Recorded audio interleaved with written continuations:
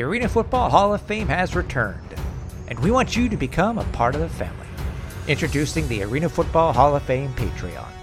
Whether an All-Star or a Hall of Famer, our reasonably priced tiers each have their own exclusive perks.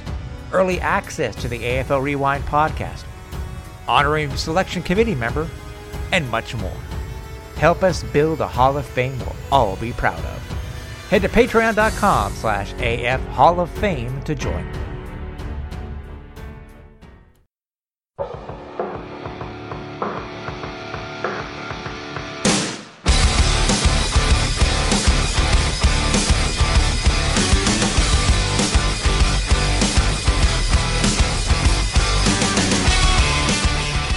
Welcome to AFL Rewind, a look back at all things arena football, sponsored by Phenom Elite. I'm your host, Tim Capper. When you look at all the cities that have been in the Arena Football League in its history, usually each city has a name that if you mention it to somebody on the streets, they'll know exactly who you're talking about. They'll know what they did for this team and what they meant for the city. Well, luckily this episode, we have a person just like that. This gentleman became a very, very well-known member of the Milwaukee Mustangs, even though he may have left right near the end of his career. But to this day, if you mention the name Gary Compton in Milwaukee, it'll bring back the memories of what he did for the Milwaukee Mustangs. Well, on this episode of the podcast, as we know, we try to do from time to time, go back and talk to the people who really made a name for themselves in the AFL, but also made a name for the Arena Football League. With us this episode is a gentleman who I'm sure you know. If you've been a lifer like I am, you know who this gentleman is. On the phone with us now, we have the one, the only Gary Compton. Hey, Gary, thanks for joining us. Hey, I appreciate it. Thanks for having me on. We know you got started with the Texans back in '92, but I want to find out from you, how did you find out about the game of arena football, and what were your initial thoughts? Well, the first time I had found out about arena football, Mike Trigg, who I played college ball with, who was my college quarterback, who was up in Detroit with the Drive and Markham and those guys, he won a championship up there. And he came back to a spring practice. I would have been a senior that year, and he came back and he was working out, throwing in this crazy looking uniform.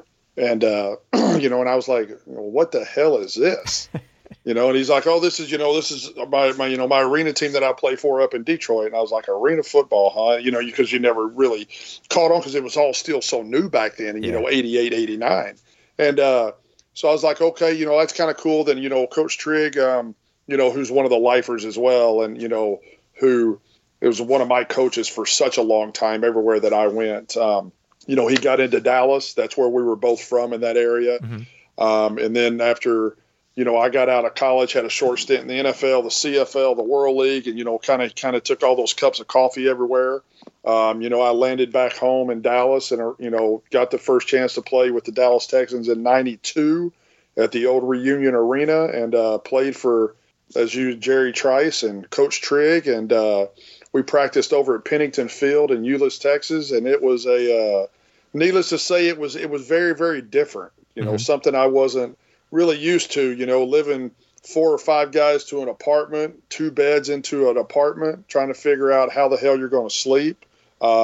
Getting over to practice, not knowing if you have equipment or not, what you're supposed to be wearing, getting equipment out of a trunk. So, it was kind of my first slap in the face with all of it. It's one of those things, is this something that I really wanted to do? But as years went forward with everything else, I wouldn't have traded it for the world. It was a great experience. Like you said, this is a league of lifers. This is a league that's very, very close. You'll still see today on Twitter and things, people will post things and everybody will, respond. Yeah. And it's just, it was a very, very great, neat league and all of that, I was glad to be a part of. Obviously, you're very well known for obviously not only being the wide receiver, but also being on the defensive line also because defensive side, because at that time, Iron Man football was very, very prevalent. How coming out of college and just basically playing 100-yard football, what was it like trying to get used to the 50-yard field and the walls and whatever, the first time that you suited up for Dallas? Well, obviously the game's a lot faster. And that's one thing that you had to realize that, it's such a fast-paced game. And obviously you had to be aware of these barriers that are sitting as quote-unquote what we called sidelines, And everywhere that I've played except for one place, those walls are undefeated. They've never lost.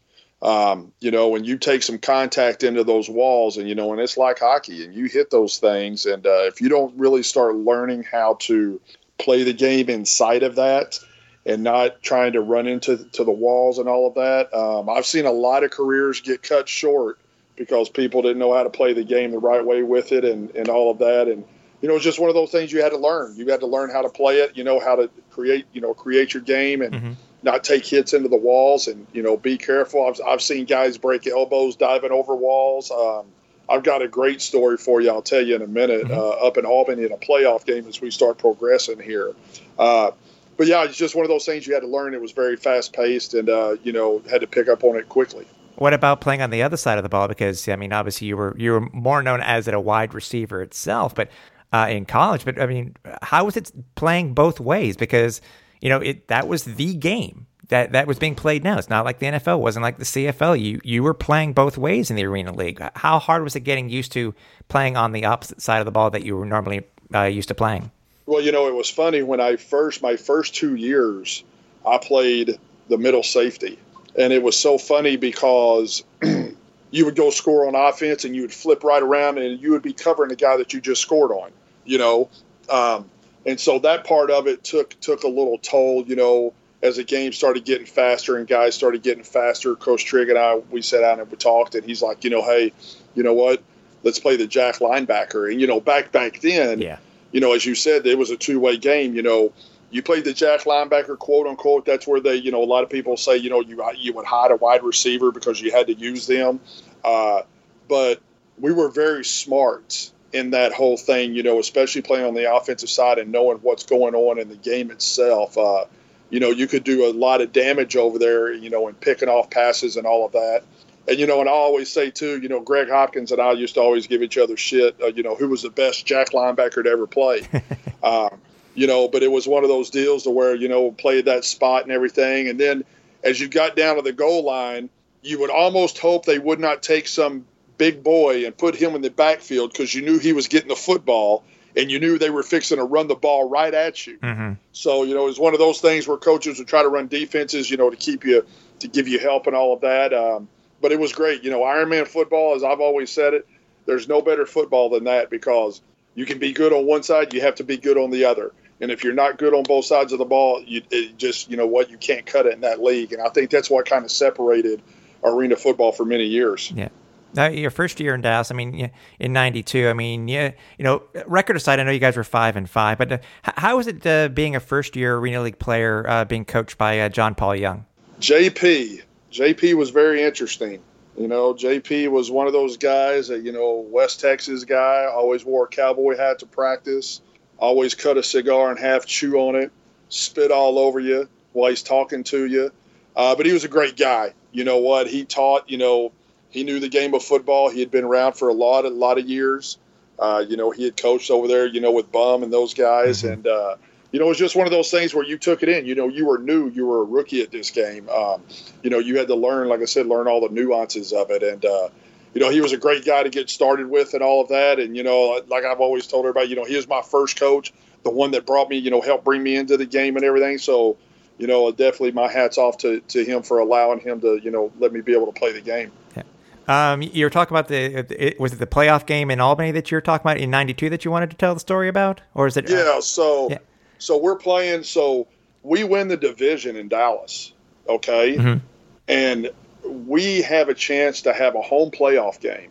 Okay. Well, we couldn't obviously guarantee as many seats as what Albany could. Right.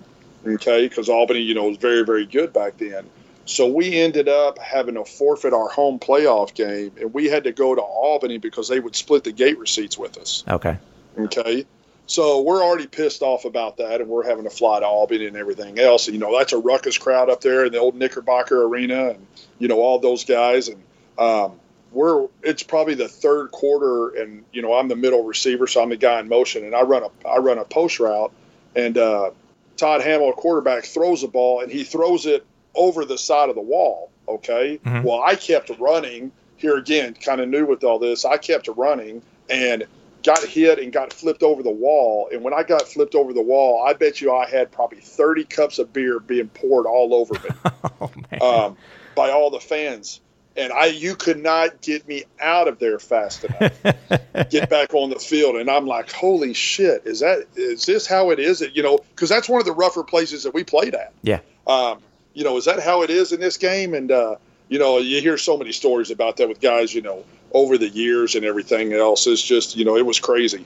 It's not something that you usually think of coming from Albany. Actually, you would think that maybe of Orlando or Arizona, right, or exactly. Tampa Bay. But I mean, yes. I never, because that's where I saw my very first game too, was in Albany. So it's just a year later, actually. So that's very interesting here. Now being first time pro, hearing that. I mean, I would thought that the Reunion Arena held more people than the Knickerbocker Arena. What really was the reasoning? Is that what they actually told you? Is that because you guys weren't going to draw as well? That's what they told us, because they knew we wouldn't draw very many fans. So they figured, okay, if we go to Albany and they've got, I forget what the hell, like 12,000. Yeah, okay, yeah. And we split the gates at 6. Well, that's probably more fans than we're going to get in Dallas. And and that's how the owners work, because they were trying to pay their bills week to week. If you weren't one of the first 14 guys running the bank on Tuesday afternoon with your paycheck before practice, hell, you played for free that week. Right. So that's kind of what it was, and everything else. But, we went up there, played, we gave them a fight and everything else. But unfortunately, we lost. And, that was the end of that year. Actually, well, no, the good thing is actually you won. Remember, you actually went the next year and you played the next week and you played in Detroit. Oh, that's right. That's right. You know what? There you go. You are right. That is a win. And they go to Detroit and got spanked up in Detroit. Yeah. That is correct. You are right about that. Yeah, the thing is, if you think about it, the first year in football, you kind of get screwed on your home playoff, but yet you go into Albany where you're forced to go, you win, and you get the extra check.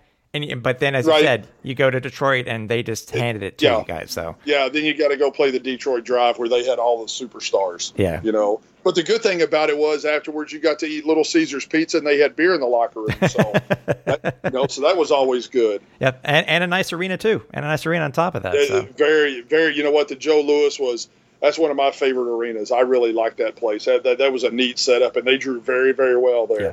93 comes along. You end up getting a new head coach. Now, I've asked this many a time, but I'm just curious to know from your point of view, what was it like being a second year player now?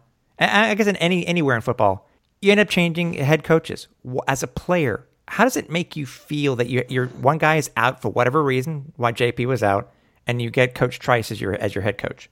Well, it's kind of it's kind of one of those things to where. I guess kind of you look at it as players, too. You get into these things and they're not what, you thought they were. You were sold a bill of goods or something else, and you play out the year of it. And you say, what, learn my lesson or whatever, and walk away and move on. Back then, we're talking about the league only being around 6 years. Yeah. Stability was hard. Players, owners, GMs, coaches, referees, arenas, everything, nothing was stable besides, some of the places, like you said, Tampa, Orlando, there's only a handful of them. Right. So Coach Trice came along and, another funny guy, another Texas guy. Yep. Really, really enjoy Coach Trice. I still speak to him. Matter of fact, I had breakfast with him and Coach Trigg about 8 months ago down in Commerce, Texas. And everything. He was a good guy, and there again, and kind of the same caveat and the same, component to that, was Coach Trigg. Coach Trigg being the offensive coordinator. Right.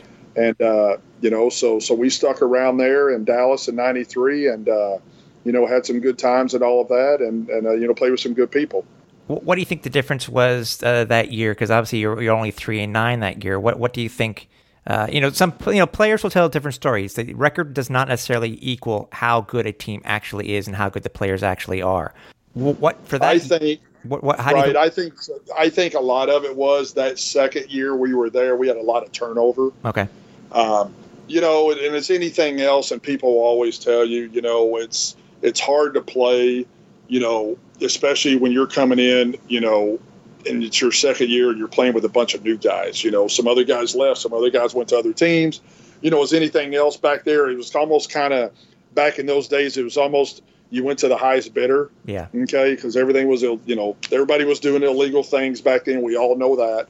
And it was just one of those deals where we never, we couldn't click. I think we had good talent, but we just never could click and never could get over the hump that year, and I think maybe that was part of, after that happened, and in 90, they'd had a lot of success that, they thought, well, maybe arena football's time to move on here in Dallas. Which actually leads to my next point, too. It's funny, the Texans don't exist, they fold, they don't exist anymore, but you still get to stay in the state of Texas because you catch on with the Fort Worth Cavalry. So you're just basically a hop, skip, and a jump away from where you were before. What was it like playing for a first-year team? That, now... That was different because Coach Trigg was in charge. True. Okay? Coach Trigg kind of put his fingerprints on everything. He had brought in, a lot of some former people that had some experience, and things like that. But again, you're playing for a new organization, right? And everything back in those days, it wasn't about the money. We all know that. We weren't making thousands and thousands of dollars. It was more about where was I going to eat and where was I going to stay. Mm-hmm. And how can I catapult myself to try to get another shot up to where if I wanted to go to the NFL or anything like that. Right. And but it was a good time in Fort Worth. We played at the convention center, old arena. Great time there in Fort Worth. Liked it a lot.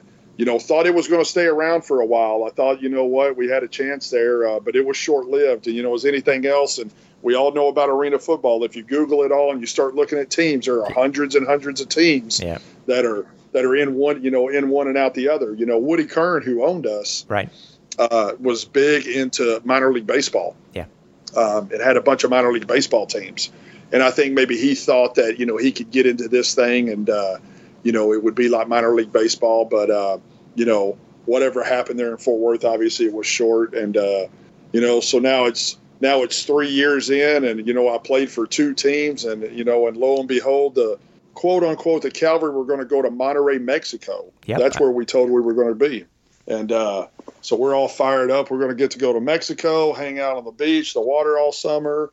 And then lo and behold, that all fell apart, and now becomes a dispersal draft. Okay.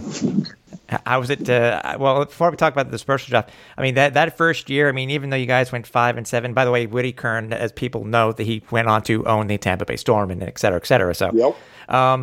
1994 was really your first breakout year. You had an amazing year on the field itself. I mean, you had your first 1,000-yard receiving year, 69 receptions, 17 touchdowns. I mean, you finally seem to be able to. You're getting used to the game itself. And that's true. The third year in, the game became, a little bit easier. Like I said, you started learning the nuances of things. You started learning, how to master your craft. The first 2 years in it, you're just trying to tread water. It's like anything else, trying to learn a system, something that's new. And that was a breakout year. Had some good games during that course of the season, and just kind of try to build from there every year. Yeah. Because I'm looking at the team here. I mean, it's I'm looking at I remember, it's funny, I talk to you now, and all those years later, back in '94, I remember you guys coming into Albany because I was actually at that game, and seeing you guys play. So it's actually no, you Isn't guys. That funny? Yeah. I mean, and you won. It's that's the thing. You won in overtime in Albany. So I mean, it was. Yep. That was crazy. It was an amazing game, amazing time. So, is it tough not playing? Because you played in averaging about 5,000, 6,000 people in Dallas. You're playing in less now in Fort Worth. Did it sour you in any way about when it came to fan interaction and how fans were liking this game of arena football? Or was it like, I'm just here to play football? Well, I think what you start to realize is, when you start going to, the Tampa Bays and they're playing in St. Pete, over there, and they're putting 25,000 in the stands. You go down to Orlando and it's sold out, or you go to Detroit, you go to these different places and you're wondering, well, how is it all like that? But it's not like that here in Dallas. Is there too much to do? The sports, just nobody cares about it. Does really nobody care about the game?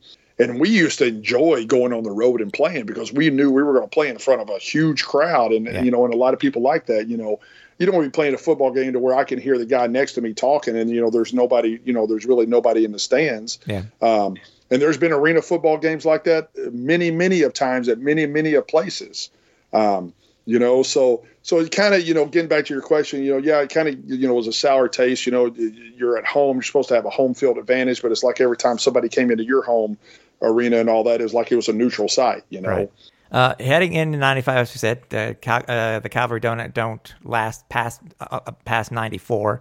But 95 is really when I think everybody remembers you the most, obviously, Gary, because it's if they think of you in the Milwaukee purple.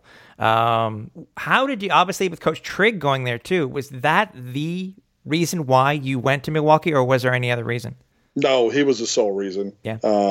He called me up when they did the dispersal draft, and he said, "Hey, we got the number 4 pick. I'm going to take you. You want to come to Milwaukee?" And I said, "Coach," I said, "I'll tell you what." I said, wherever you go and you always want me to play for you, I said, I'm there. No ifs, ands, and buts about it. Like I said, my family knew Mike, way back. And, he was, it's hard as a player to say I got all my trust in a coach because it's just, you're two different avenues there. But I can honestly say that with him, I trusted in what he was trying to do. I knew he wouldn't steer me wrong. I knew he would, do right by me. And still, again, he didn't have to take me. I could have went anywhere else, or maybe I couldn't have played the game anymore. I could have had a 3-year arena football career, and that would have been it. Right. And I've always told him that, to this day, that he prolonged my career, obviously, because a lot of places he went to, I played for him. But that allowed me to come up to the Midwest. It was different up here, but boy, I tell you what, when you start talking about playing in front of crowds and people getting rowdy and all of that, this place in Milwaukee was one of the best to play for. Yeah, the Bradley Center, I remember, was rocking. It was a place where you wanted, if you could have a good matchup with a team, no matter where they were from, Milwaukee was the place to play. Now, 95 started off a little bit different, though, and then your normal years, if I'm not mistaken. Did you take part in those 3 early games over in Europe? Yes, I did. We went over there, and we played in Barcelona, Madrid, and somewhere. Yeah, you played in Spain, Zaragoza, Granada, and Madrid, and as you said, so it's yeah. So we went over there and played early in those 3 games before the season. Kind of that was back when they wanted to do test markets. They were thinking the game could get overseas and do all of that. They had done some of that in the past, and so I was able to go over there and play a little bit and everything. And then I am trying to remember with that because something happened with me in 95, and I think I'm not going to remember if I broke my collarbone. Okay. I believe that's what happened, and it might have been in Orlando. When we were playing there. And what I believe, if I'm not correct, I had a situation to where, and here again, these are so totally different things. Yeah.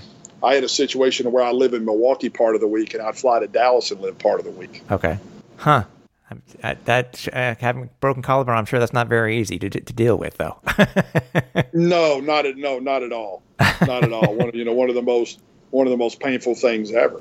I can only imagine. But here again, the first year up here in Milwaukee, great place. People were, they went 0 for their first year. Yeah. And, Saban was the head coach up here that first year. They got rid of him. They drew very well up here. And, it was a great market. It was a great market up here. And, as we get through here and we continue to tell the story and all of that, just what a great place to play. You have any more? What was your first thought when you first were asked to go and play in Spain, and then what was your reaction to this foreign crowd? Because as you said, the league was they were looking at possibly starting up a European division, which never came to fruition. But what were your initial thoughts of the crowd, how they understood the game? Because I've seen a few. I think I've seen an actual game from Barcelona that's available on the internet. And it seems different, obviously, because we're used to the different crowds, et cetera, et cetera. But what were your overall impressions of the fans in Spain? Well, it was different. You think about it, because so here's this, this foreign game that these people really don't know what it is. Obviously it's something to do. So, hey, let's go check it out. Mm-hmm. Okay. So you get out there and everything else, and you're warming up, and it's kind of quiet. And you get lined up for the kickoff. Then all of a sudden the kicker kicks the ball, and the whole place goes nuts. Okay. All right. Wow, that's kind of cool. So you get in a huddle. They all sit back down. Your call play, it's silent. Yeah. Okay, you go score. The kicker comes out, kicks a field goal. The whole place goes nuts. So it was their part of thinking it, soccer and a kicker, and everything. Yeah. But it was neat. It was cool to go tour those cities and play in those arenas. I'll never forget the last spot that we played in was almost like a velodrome with the bikes, and really? the end zones in the corner would be almost like 2 yards higher than it would be about 2 yards down below. So everybody would try to run a fade route up in the corner because you would be like 6 feet taller than the other guy, in that one part of the end zone. Yeah. So, they made it work, in any spot that they could have it. But like you said, it was more of going over and, trying to do this European tour, get European, try to get arena football started over there. We kind of see that now, when they were doing the AFL overseas there in China and, things like that. Mm-hmm. But it was a great experience to go over there, play the game with some great people and some, a couple other teams over there and have a little fun. And you know what? I love hearing that anecdote about the higher with the rising of the field itself, because that's something, if we weren't there, the games weren't televised, and when right, that's a cool anecdote. That's pretty cool. That's something I hadn't heard before, so that's pretty neat. Hey, one thing I have to ask you too is, obviously, your career started off differently than a lot of others did in arena football.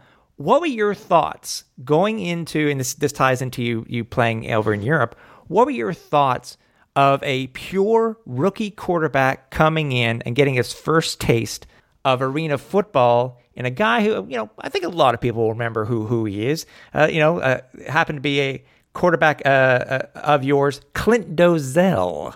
What was your thought on a pure rookie quarterback just learning the game in an exhibition game for the very first time? Right, and it's funny because Clint and I went to the same university, and I got to watch him play. Okay.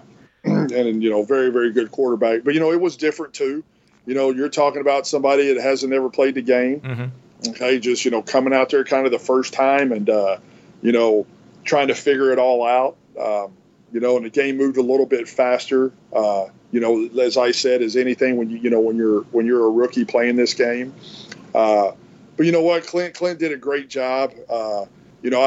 It's always funny, and I always tell everybody, there's been a lot of great quarterbacks in this arena football league. And I was fortunate enough to play with the one that broke the record first, and Todd Hamill. Yeah. But I've always said, no disrespect to Sed Bonner and, who was great, and, all those other quarterbacks. But if I could have had two quarterbacks to play with, it would have been Todd Hamill and it would have been Clint Dolezel. Yeah.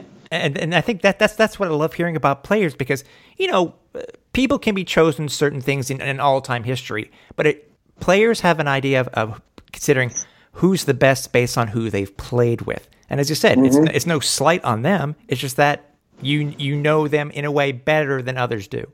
Exactly. And you know what? And, Eddie Brown would tell you, with Pulowski and, Mike and those guys, you mm-hmm. know what? Hunky and Gaywood are going to tell you said all day long because mm-hmm. they played with them. They played with them for so long. Yeah. And it's just one of those deals. I think when you get comfortable with your quarterback as a receiver, it's just one of those things. And I mean, you see it in the modern game today, we've seen it with Brady and his guys, Edelman for so many years and Gronk. Mm-hmm. I mean, you just know where you're going to be and you trust that guy. And I think, I was glad to have those two quarterbacks. As I said, 95 wasn't, as I said, you got injured, so your stats were slightly lower than the year before, but I mean, it's, that can't happen in the game itself. I mean, but then you head over to 96 and you guys are one of the class teams in the league that year. You guys went 10-4. You seem to be, you're getting these rivalries together now with these different teams. I think Iowa, obviously, you and Iowa seem to be getting it together, getting on pretty good. You and St. Louis. What in your earlier days? I mean, as I said, now that you guys are starting to win now in '96, in your opinion, and I guess any time in Milwaukee or whatever, but what was your favorite rivalry? Obviously, earlier on, it seemed to be Albany because of how it started. But for you, who do you think your favorite rivalry was? Well, you know what? Early on, I want to have to say St. Louis. Okay. Because, you know what? We went down to St. Louis and we played some barn burners down there, with those guys. And, that's back in the day when, Darrell Hammond first started, and things like that, with those guys. And, it's 5 hours from us. It's not very far. It's almost, it's like baseball, Milwaukee and Chicago today, things like that. So, that was one of the good rivalries we like to have. They always had a great crowd there. Always liked playing there. I always liked playing against them. Then, obviously later on, I think the Iowas and when Kurt Warner was in, and those things. I mean, you talk about a place to play. Now, anybody that can sit in Iowa in the stands on a bench and have somebody taking a cast iron skillet and a hammer and bang it in your ear for 3 hours, and you still have not lost your mind and still have to go out there on that field and play. I mean, I tell you what, that would get to you. Yeah. Well, what do people tell you when you say that you played against Kurt Warner? Well, it's funny because everybody's like, yeah, where? That's the first thing they ask. And I'm always like, well, he started, he started where we all started. He started in the Arena Football League. And if it wasn't for the Arena Football League, he probably would not have had that opportunity. Yeah. As a few of the guys that played this game, had that. We did a 5th anniversary poster here in Milwaukee that they did a big print. And, and on that print, Kurt Warner's on there. And I have it framed up in my living room and all that. But, I get a lot of questions on that. You really played against Kurt Warner? And I was like, yeah, you know what? And he was really, really good too, in this game. This game was built for him. And, and obviously it showed, for him moving on. But yeah, it's nice, to be able to play against some guys like that you see go on, and have a Hall of Fame career in the NFL and be like, you know what? I've lined up in battle with that guy before. Yep, that's so cool. That really is cool because it's if depending on how old you were, you may only thought of Kurt Warner came, and most people don't. I said like yourself, don't remember where people started their careers at. So it's correct. It's now. Wasn't there a unique thing? And I'm trying to remember if it was St. Louis or Memphis because you played St. Louis and Memphis that year in '96 at St. Louis and at Memphis. Which arena was it that had these smaller than normal boards? Was that St. Louis? No, that was Memphis. That was Memphis. Because St. Louis was set up for hockey. Okay. So you could use those hockey boards. Because it seemed Memphis like the Memphis ones came up to your waist, if that. Yes. Oh yeah, if that. Yeah, and there's many times that people have you flipped over that wall there at Memphis. There's no doubt about that. But I'll tell you what another one that kind of came and went. But what a great place to play. There at the pyramid. At the pyramid there, and what great barbecue! Oh my gosh! Oh yeah. Yes, had some of the best barbecue ever, and that I've eaten in Memphis. So yeah, this is some great places to play. That's for sure. There. As I said, you guys were 10-4, made it to the playoffs. Your year obviously was a little bit better than the year before. Let me ask you this: now that your career really has taken off, was there ever at a time? Because obviously, we're at the time of Ironman football. Was there ever a time where you wish you could have been an Eddie Brown type of player, where you only played wide receiver, or by this time was it like, you know what, defense and offense? I'm so used to both. I don't mind playing either or. Well, I think you would, I think everybody wanted to be an offensive specialist, and that's what they were called, and only play on offense. You're playing every series, right. Because if we remember, back in the day, usually, you would play offense, defense, and you'd have to come out for a break, or as it got later on, we could play, more minutes and all that. But, it's one of those deals where your game's just different. When you have a guys, that I played with, the Alvin Ashleys and the Larry Ray Willises and, those type of guys that, could get it done on the offensive side. But maybe didn't want to play defense. Coach didn't want to put them in defense. It was one of those deals. I just kind of got the knack for, playing that linebacker spot. I kind of liked it, and just kind of went with it and said, hey, this is what I'm supposed to do, and I'm gonna, I want to be the best at it. Now, as can happen in the Arena Football League, and actually has happened in other leagues too, but sometimes there are those games where you have to play teams on back-to-back weeks. You guys had to do that this year, but the interesting tidbit about it is that you play Albany in the last game of the regular season, and then you play at Albany. At home, and then you had to play again at Albany in the playoffs. First of all, what is it like playing a team back to back? Well, it's really hard when you especially then when you know that whether we won, if we won, we were going to play them at home. Mm-hmm. And if they won, they were going to play us at home. So we knew we were going to get them twice, but you'd rather get the following week in the playoffs, a win versus, the last win of the regular season. But it's hard to play, teams back to back because, especially there, you're trying to win that last game. So you're giving everything that you got. You're putting everything out there, play wise and all that to get that. And you got to turn around vice versa. Now you're playing, one game eliminations. And it's unfortunate too, because, we were, and it always seems like, when I'm talking about being in the playoffs playing, I'm always talking about playing Albany in my career for some reason. It seems like I played them a lot and everything. But yeah, it was unfortunate there. We didn't get that win and had to go up to Albany and play that following weekend. So for them, for you guys, it was a win and you host, but a win and then they were to host because at the time I think they came into the game at 9-4. You guys had already had your 10th win, so they got you based off the old head to head, didn't they? Yes, sir, they did. And unfortunately, like you said, we went up there that next weekend, and again, a ruckus crowd, playoff crowd. It just fell a little bit short. Going into 97. Slight step back. 8-6, but still not nothing to put your nose up at. But for yourself, you had your second best receiving yardage in your career that year. You had 920 yards. Again, you're getting them from when I think of. And as I said, everybody remembers you. They remember Todd Hamill because Todd Hamill, however long he was in the league. He was in the league for such a long period of time also. But how was it being? Would you have considered yourself the number one to Todd Hamill, even though you may not have led the team in yards and touchdowns every year? Well, yeah, I think it's always tough with that because you don't. When it's all said and done, yeah, you know what? You want all the touchdowns. You see everybody. You see these guys scoring 9 touchdowns. Right. 17 receptions. But if you really think about it, they're all the offensive specialists. Okay. They're not your two-way guys. Mm-hmm. Just because of the fact that you're going to end up having to sit out, catch a breath, like I said, or a rotation floats around.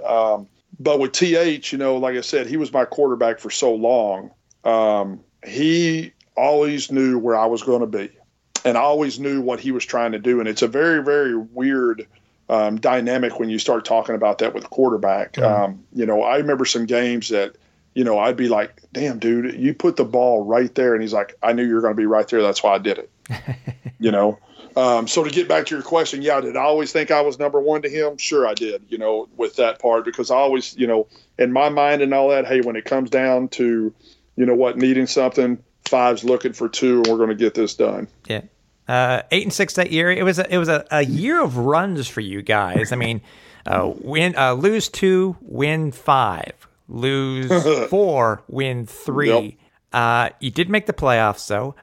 For a team, though, obviously you want to try to be as steady throughout the year as possible. Do runs frustrate you did they frustrate you as a player or your team itself? Because you think you run off you're 5-0 at one point in the last 5 games, but then you lose 4 in a row, which I'm sure you thought you could easily have won them, or you run into a team that you didn't expect to. Do runs frustrate players, or is it just you're just trying to stay in the mindset of just playing the game each week and trying to be better than how they are? Well, I think they'll frustrate you a little bit, like you said, when you go on a 4-win run and you lose one, and you say, okay, well, you know what? That's okay. You know, you lose another one, you say, okay, well, what the hell's going on? You lose another one, you're like, all right, you know, what is happening here? Why are we like we were, you know, in this month, but yet this month we can't win a game? You know, is it because we played at home, that we're on the road? You know, what's going on? And you just, like I said, at the end of the, you know, you try to go out and just play your game, because you can't control it. You can't control what everybody else does. You can only control what you do. Right. You know, you go out and play, and you know what? You let the chips, you know, fall where they may. And like you said, you know, we were on a short end of some of those games that we should have won, you know, and thought that, you know, we would have had a better record than that. Yeah. And I think for the first time, you actually played a team different in the playoffs that you had in your career.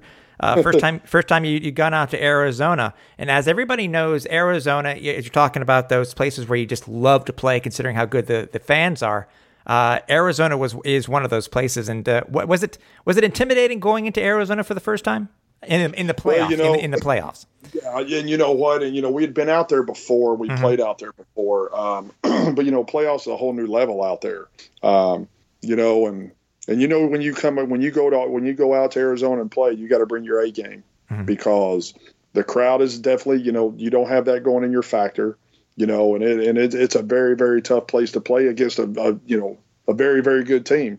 You know, always love playing against Hunky and Sed and Gatewood and those guys, you know, and all of that. And, you know, wish we could have won out there and everything. But here again, you know what, we fell short that year in the playoffs, and, you know, just had to kind of look back and see what we could do better and move forward. 98, there were some changes for you. Still with the Mustangs, but you had a change in head coach. In your opinion, you're looking at Trigg versus Coach Frazier. Was Frazier the right guy to be the head coach for you at that time? Well, I think I will go on the record to say this. I think Coach Trigg was done wrong. You know, when he moved on. I understand management have decisions to make. Okay, I get all that. You know, and you got to do what's best for your team. But I think, you know, as you said, when you go 10-4, you go 8-6, and you get rid of a coach. Yeah.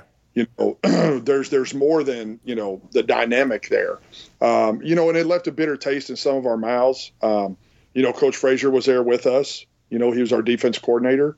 And I think maybe that, you know, the organization thought because Coach Frazier was older and had more head coaching, you know, years underneath his belt, maybe, that he might have been the right guy to get the team going. You know, I still say to this date that I think, you know, management, and I want, you know, and when I say management with the Mustangs, everybody knows who we're talking about. You know, that I thought that, you know, they did a disservice to Coach Trigg and all that, and moving him on, because I think we had some things that were going very, very good for us here, and had everything right on the table. And, you know, as Bum Phillips, you know, used to say, well, you know what, we've knocked on the door a few times and all that, you know, and we thought we had a chance to kick the door in, but we just, you know, after he left, we just didn't have that opportunity. Yeah. Even though you were 7-7 that year, you put up your best career numbers ever. So you and Todd were, as we were talking before, you know, 1-2. But also that year, you guys started probably one of the best rivalries, other than the War Night 4 and San Jose and Arizona and et cetera. But you guys, for the first time, were able to go and play the Grand Rapids Rampage. You guys got to, that was, as I said, it became one of the must-see games of the week, if possible. That game was on local television. What was it like playing against Grand Rapids? Well, and if people don't know, Coach Trigg became the new head coach with Grand Rapids. Yep. So, you know, there was some animosity. You know, there was a lot of fire. We knew that, you know what, these are revenge games, if you want to call them that they're going to do whatever they have to do, excuse me, to come out on top. And if they get a chance to embarrass us, they will embarrass us. So we better be ready to come play, and, you know, get after it. Don't think of them as an expansion team. And again, you know what, to go play in Grand Rapids, what a great place to play at. Yeah. You know, fans in that arena and everything. And, so that was very, very interesting. That became, like you said, that became a must-see TV WWE primetime Saturday night match. Yeah. And it didn't matter if that place only held just over 10,000. It didn't matter because sometimes it can be less, can be more. Smaller arena, sort of similar to Albany, similar to what it is in Iowa, also in Des Moines. You get enough people in there, the place is just going to be absolutely. It's going to make your ears ring by the end of the game, I'm sure. Yes, and it was a zoo in there. You're absolutely right. It sure was. They did a great job with that crowd there, and I always I wanted to make sure that we were always playing there. I just, for whatever reason, I like going to Grand Rapids and playing. When Coach Trigg went to Grand Rapids, did he at any point ask you to come over? Or considering where we are currently in this time of the AFL, salaries are getting up there, and there been players are making a pretty good living on it. Were you ever at any point asked to come and join them, or was it were you happy where you were in Milwaukee? Well, it had become a deal to where, I had been here now for 4 seasons. Okay. And it started living here and everything and became comfortable. I was actually a substitute teacher, and then I coached football here in the off season. Okay. So I kind of, quote unquote, if you want to say, you kind of make a name for yourself. Right. But the door was always open. If I wanted to, then he would do everything he could to trade for me. Okay. Excuse me. But I knew that they would not let me go here. And so, excuse me. So I just made sure, stay here and play and make this my home and all of that. And I don't think I would have changed it. It was unfortunate. Like you said, we'll kind of, as we're going year by year, it's unfortunate that it did happen from here. But, at that point in time, I was good to go. And you know what? Coach, I love you and all that, but you know what? When we suit up, it's time to kick your ass. you can be friends before, again, you got to have the beer after, but once kickoff comes around, as you said, you're enemies. Exactly. Absolutely right. You'd had a taste of the playoffs for the last couple of years. Did it frustrate you that you didn't make the playoffs in '98? Yeah, I did, because we thought, like you said, coming off that season, 8-6, going to Arizona, not winning, but knew that, we had built something, and not to make the playoffs that year, really frustrated you. Yeah. And I think it frustrated the team as a whole, and we ended up having some guys leave and, all of that. And, I'm trying to, back then, I'm trying to recruit guys to come to Milwaukee. But, if you're not from the Midwest and you're living in Florida or you're in California, you're not coming to Milwaukee. You're going to go to San Jose, which I would too, probably. You're going to go to Tampa or Orlando, and things like that. So, it was kind of disheartening not making the playoffs and everything else. But, we just said, hey, you know what, we got to try to figure this thing out. And, everybody's goal is to win a championship each year and see what we can do to do that. Now, you happen to mention something because I know something which could have been very, I think it was league shattering in the next couple of years, but what I will ask you about. But since you brought it up and you're talking about all these different teams, with the Orlandos, the Arizonas, the Tampas, the San Jose's, et cetera, as I said at this time, some are making a pretty good amount of money, as you've stated earlier too, that, sometimes it wasn't always the up and up when it came to how certain players were coaxed to, I think that's the best word to use, coaxed to come and play for a certain team at a certain time. Did you feel that you were getting your worth when it came to how much they are offering you through your contract? As anything, when you're a player, you always think you could get more. Right. I thought I deserved more, in all honesty. But, where was I going to go play? And like I said, have a name for myself and make good money, in certain places I'd want to go to. Right. We couldn't go to San Jose because you had Wagner. Couldn't go to Arizona because you had Cooper. I couldn't go to LA with the Avengers because they had Hopkins. Mm-hmm. So on and so on. Iowa, everybody had their group of people. Yeah. That they had, and so, it was one of those deals where you're like, okay, at some point in time, free agency will hit in this league and all that, and when it does, then I need to make sure that I'm ready to get the value that I think that I'm worth. Yeah. in 99, again, you guys were just right there at status quo. Same thing at 7-7. You still led the team in receptions, yards, and touchdowns, but it just didn't. I guess it just didn't get any better. I mean, was it an issue of was it the coach, or was it a matter of the players that you couldn't get to stay there with the Mustangs? Well, I think when you start looking at it here again, so you go 10-4, 8-6, 7-7, 7-7, and we digress 2 years. Yes. Was it the system? With that, I don't know exactly. I mean, there are some things, being a captain and all that I didn't agree upon, that I thought some things should have been differently. But you know what? Who am I to say that and do that when I'm a player? I'm not a coach. I'm not a GM. I'm not management.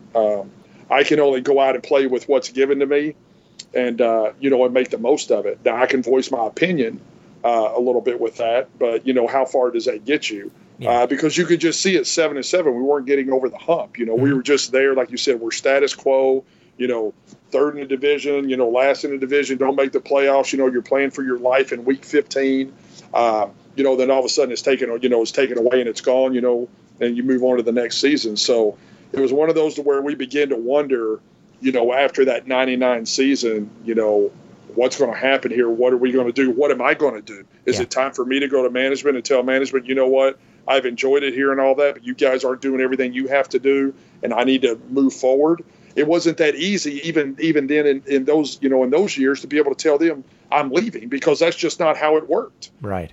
If they wanted to sign you and they wanted your rights, they had your rights. You had you had nothing to bargain with. Yep. And if you were a good player on a team and all that, they weren't going to let you go. No. And that was just the unfortunate situation, because we had no union at that time. Nope.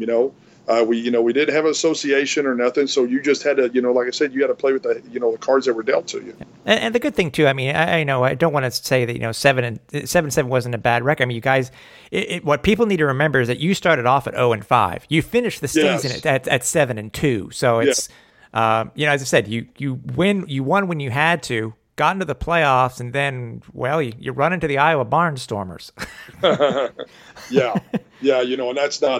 that's not a great place to either, like I said, to go play in a playoff game, against them. And it always seemed that, we always had these tough matchups coming out of the box in the playoffs. But that's held by, your record that you have and all that. If we're 13-3, we're not playing those type of teams. Right. But we were the ones at the bottom of it, fighting, traveling on the road all the time, playing, trying to play playoff games to, advance. And, it just didn't work out.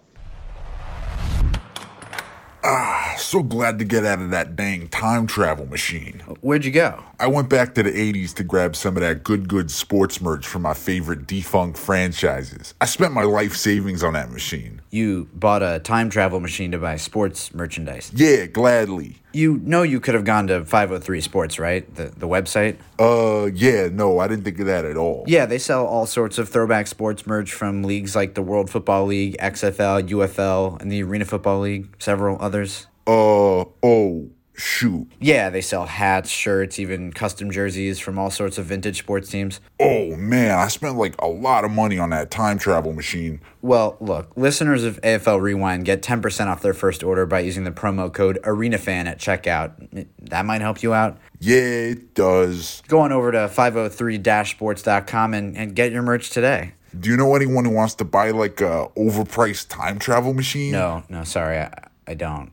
As I mentioned earlier, this will be a change for the Arena Football League, and I think a lot of people look at this and see this is probably where the league. The league already has its name itself. Games are on TNN. You'll have your championship games on the Big Four, but it's in the off season of 2000 is where things really began to change. And I wanted to know what your thoughts were on this, because what people need to remember, and I'm sure if you've listened to our series of podcasts, you'll know what I'm about to say. But in late February of 2000, Gary, the league says, you know what, we're not going to play. And if I'm not mistaken, it was a combination of things. It was at the time, horrific injury to James Guidry. Correct. And what happened to him and getting hurt when he was quarterback in Portland. And I've read things where it is is that the league was pushing for you guys to unionize in order to get a CBA? Or can you give a little bit of context on what was actually being asked of you as the players? Yeah, well, I think, what it was, when that situation happened with, with Guidry, us as players, with this, and the league says, okay, we're going to fold, we're not going to play. And us as players go, you have had us by the chain since 87. Mm-hmm. Okay. For 13 years, you have told us what you're going to do, and we had to abide by it. Yeah. Okay. Well, guess what? We need to start a union. Okay. We need to figure this out. We need to get paid. We need to have coverage. You don't want to have a guy get hurt, tear an ACL and all that. He's got to go home and he's having to pay for surgeries himself, or, right. Like an incident like Guidry and all of that, life-threatening and everything. And it was time that the league decided to see that, hey, we're on TV, you're drawing money and all of this, not everybody's getting paid a whole lot of money. We don't have insurance coverage, workman's comp during the season. That's pretty much kind of it. Right. The living of some of these places, it's time that we have a structured agreement. And it's no different, than when the NFL in 87 decided to do theirs. It just took them longer, And so players came together with some guys out of Chicago that were representatives and all of that. And they decided to, at that point in time, make the AFLPA and went to the league with it. And and said, here's what we got. You're not going to shut the league down because of this, that, or the other. We're going to have a union. We're going to have a CBA. Everybody's going to abide by this, and we're going to move forward. And that's when you started to see twofold with this whole thing. That's where you started to see players getting paid a whole lot of money. Mm-hmm. Okay. And I think the first step or the first domino of the league's downfall. Okay. Because also in 2000, it also introduced what had really, players could go go on one-year contracts. They could go wherever they wanted, wherever the money was going to bring them. But now it brought in full-fledged free agency for the very first time. And as you said, that was a game changer in this league. It really was. It was because now, like you said, now you go get paid. Mm-hmm. That's what we hear. We hear that today in the NFL. Hey, everybody, or even basketball, whatever. Hey, everybody, make it to your second contract. Yeah. Get to your second contract, and what you're taken care of. Yeah. But it was full-fledged free agency, and it's so funny because it was almost like it was just completely out of the normal. We would see some money being spent that, are you kidding me? As players, because we would get, as players, anytime somebody signed in the union, we got the list of the whole entire contract. Right. What it was, what they signed for, everything, so we had all that information, to bargain with or whatever. But yeah, it was crazy. But you can't fault anybody for it being free agency and going out and, and trying to get your money, as I said earlier, going out to try to get what you think you're worth. Yeah. Were you ever, before this, a union guy? Or did you never really think of yourself as, because I don't know if you had any experience with being in a union before. You've been in football for so many years, but had you ever considered yourself a union guy? No, what, I hadn't, because really didn't know what union was all about. Right. With all of it until, we decided to put this thing together. Then every team needed a team rep, and I said, well, you know what, I've been here the longest. I know the organization better than anybody. Yeah.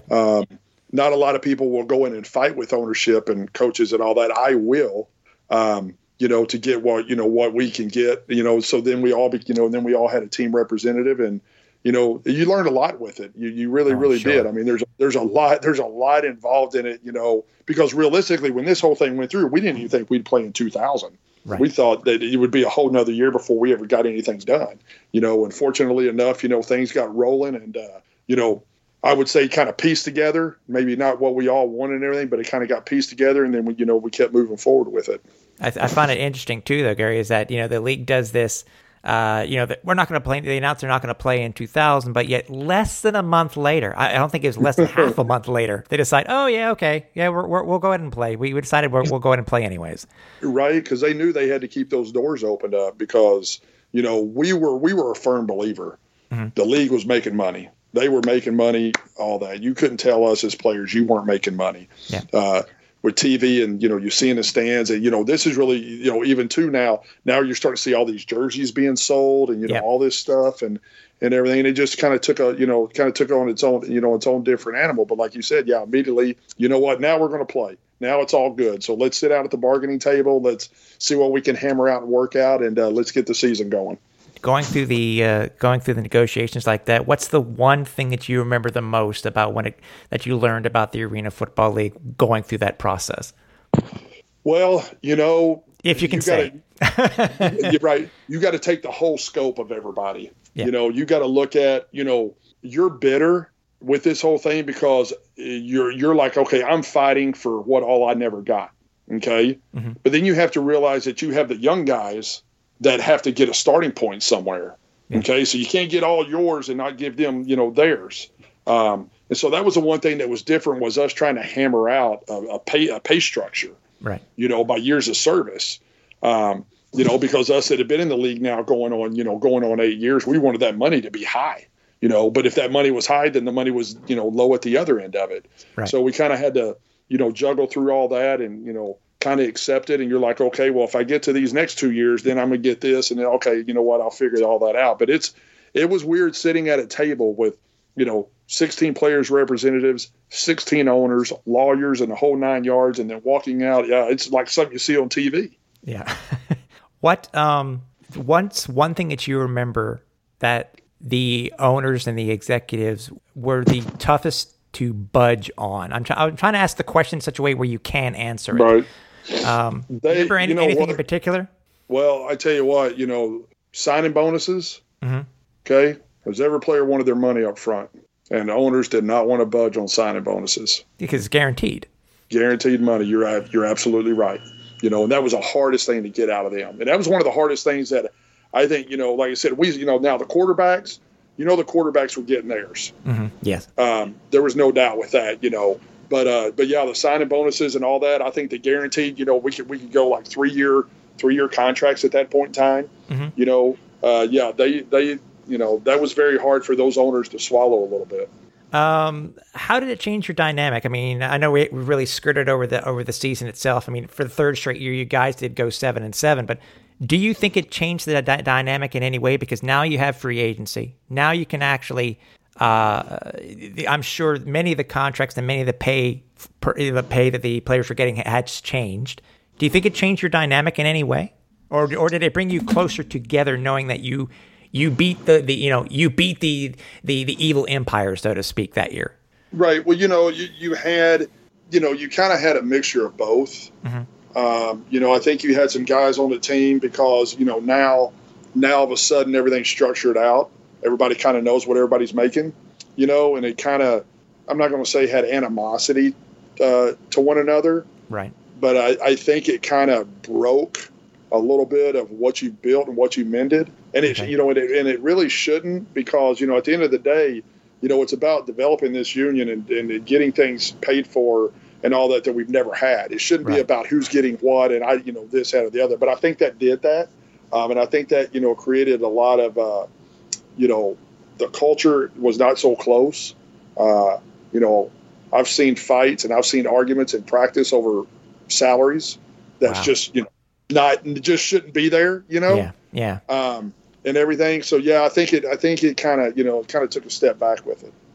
I've asked the question before. I ask you. You don't have to answer it, because I've heard some people say how it changed from 98, 99 to 2000.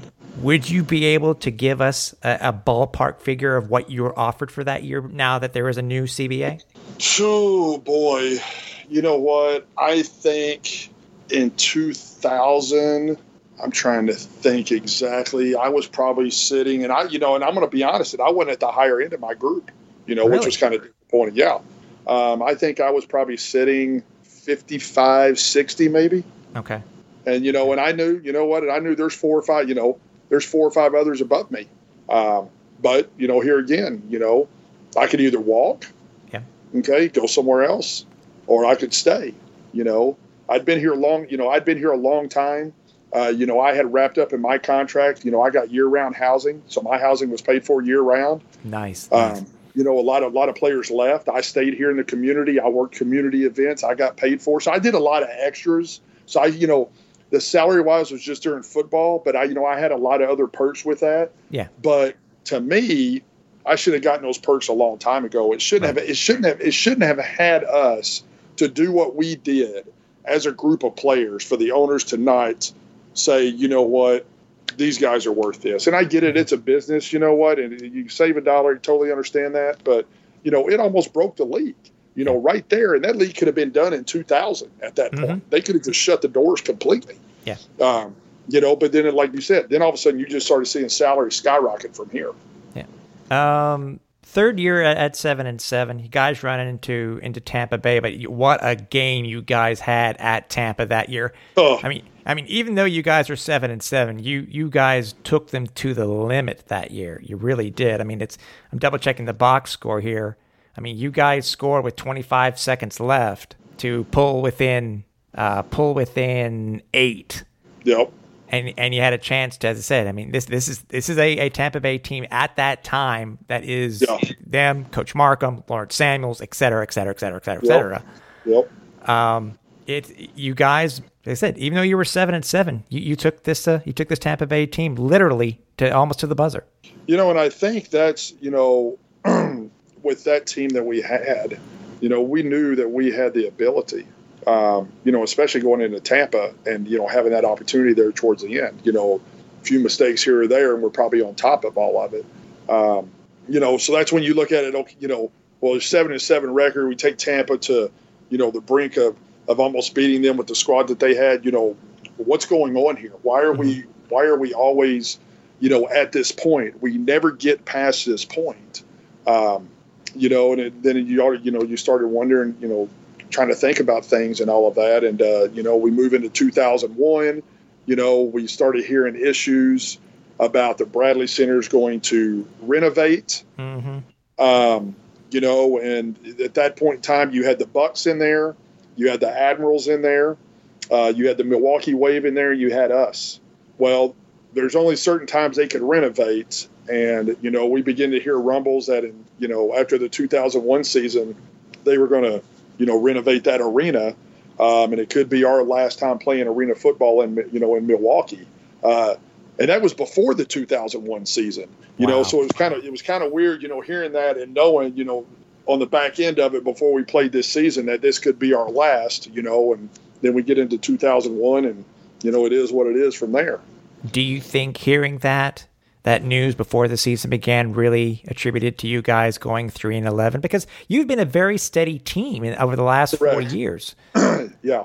I think, because you think about it, I think a lot of guys, now we're talking we're in free agency now and you can sign multiple year contracts. Mm-hmm. I'm not going there for 1 year. Okay. Yeah. They're not going to pay the money for 1 year. Because we all talked about it, everybody asked me what's going on up there. I said, gentlemen, listen, I can't tell you what's going to happen past 2001. I don't know. I've got 1 year left. That's 2001. And then I don't know what's going to happen. Yeah. And then I think that was some of the downfall with it. We had a disappointing year that year, didn't expect it to be that, but it was very disheartening. Yeah. I also, if I wanted to ask you too, which I forgot to do, for 2000 when free agency started, did any other team contact you to come to them, or were you set in it that you, as you said before, you're comfortable? Yeah, at certain perks that you may not get in other cities. You're part of the community, a long time standing team at that time. Did any other team reach out to you to try and entice you to come to their city? Yeah, well, I talked to Trig in Grand Rapids, and I thought I was probably going to do that deal. But we couldn't, come to numbers and all that. I talked to Coach Markham down in Tampa, a little bit with that. But here again, I felt like, I was comfortable. You know what? This is home. I'm getting to play here in front of everybody that I know. I've built a name here. I've done so much here. I teach here. I coach here. Everybody knows me. So why would I pick that up and move that somewhere else and have to start over? Right. You know, to me, it wasn't all about the money. Right. You know, as anybody, you know, you live comfortable, you do whatever you want to do. But it was just about playing ball, having fun, because as you said it, and even to this day, when you see that purple and teal, the name Compton is like, that's like what goes with it. Yeah, exactly. You know, yeah. It really, really is. You know, I got guys with Beanie Babies and jerseys and, you know, mini helmets on Twitter, you know, that's all, you know, that pops up. And, you know, and I have all those, and I'm sitting here looking at all of them now down in my basement, you know, and I'm like, you know, that's what we built. That's what I built there, you know. So I'm going to ride this thing out. You know what? I'm going to let it play. I'm going to try to figure it all out. And if it doesn't, and it does go away, then I'll have to pick up and I'll have to figure things out. Well, for 2000 and 2001, you also didn't have your quarterback, so to speak, for the very first time. Was it different not having Hamill throwing the ball to you and instead having Kevin McDougal? I'm not saying Kevin was back. I mean, Kevin did make a name for himself in the league, but I mean, you're going from Hamill to one of the, one of the greats to Kevin McDougal. Yeah, it was different because now, you know, like you said, now all of a sudden you're dealing with with a new quarterback. K-Mac, I liked a lot. You know, he come from Notre Dame, played in one of the biggest places, played in the biggest games, you know, and all of that. Mm-hmm. But it wasn't, you know, it really wasn't the same as with Todd. Like I said, you know, Todd and I had developed just so many things, you know, and everything. But K-Mac was good. You know, I think in 2001 we did, I think numbers wise, we did some pretty good stuff. Yeah. Okay. Even though you were 3-7, I guess, you know, what's funny too, Gary, is that when you said you'd heard about all that stuff early in the year, about possibly this would be the last year over at the Bradley Center. And then you play in the preseason at the new arena in Milwaukee over at the U.S. Cellular. Yeah. How about that? That had to have been a slap in the face. You know, and that's funny because I'd almost forgotten that. And you knew it was an issue when the Nets were hanging 3 seats over the walls. Oh boy! because the confines of the U.S. Cellular would not fit the arena football. Well, to me, if I was a businessman way back when, and I had the Bradley Center and I had the U.S. Cellular, you know, okay, would I have maybe put the game in the U.S. Cellular and made, you know, fit it up that way? Maybe somebody should have known it wasn't going to work. You know. Yeah. Yeah. So we knew we had issues right there because then all of a sudden you're like, you know what, just don't care anymore.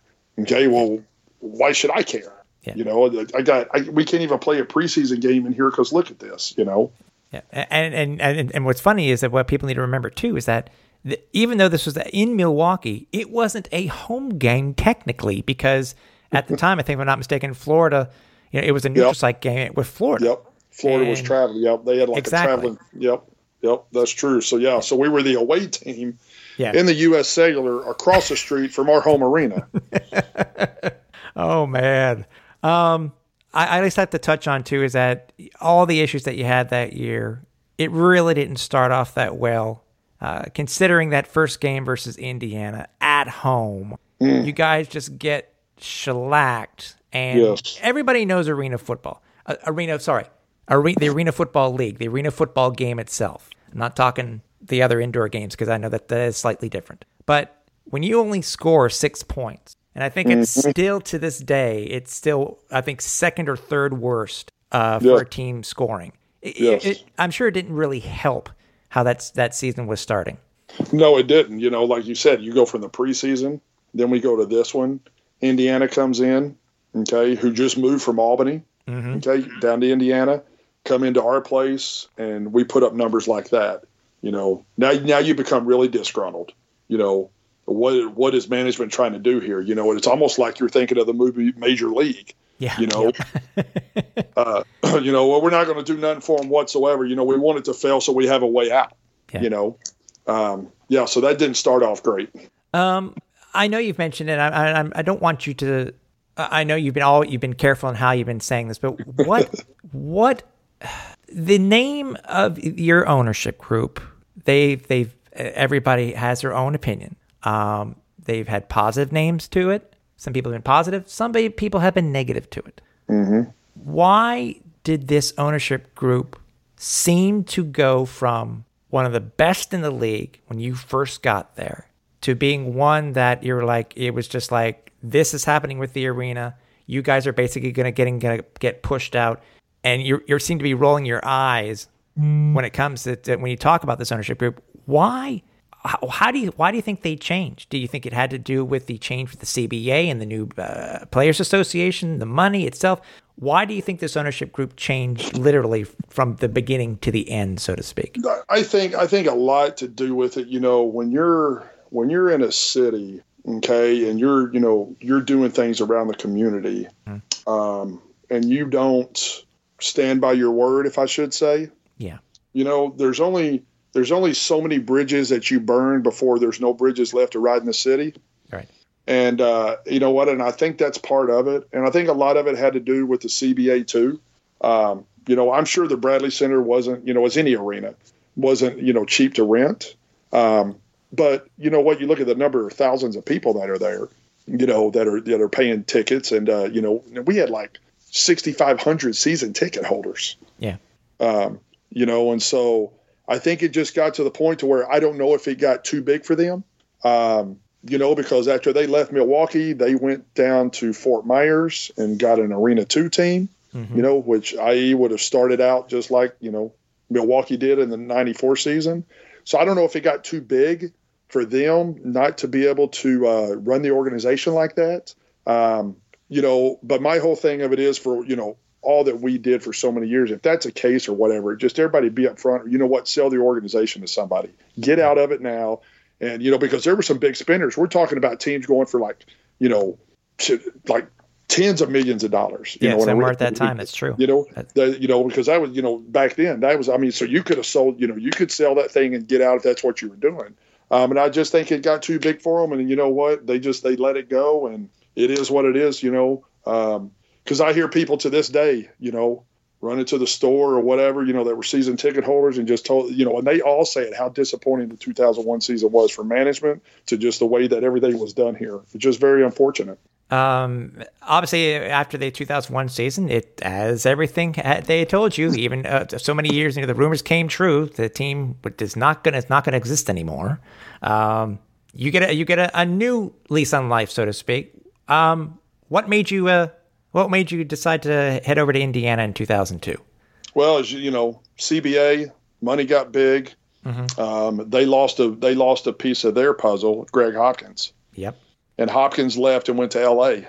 and signed a big contract in L.A. And so Coach Hohensee obviously called me right away and asked me, would I be interested in playing there in Indiana? It wasn't too far from here.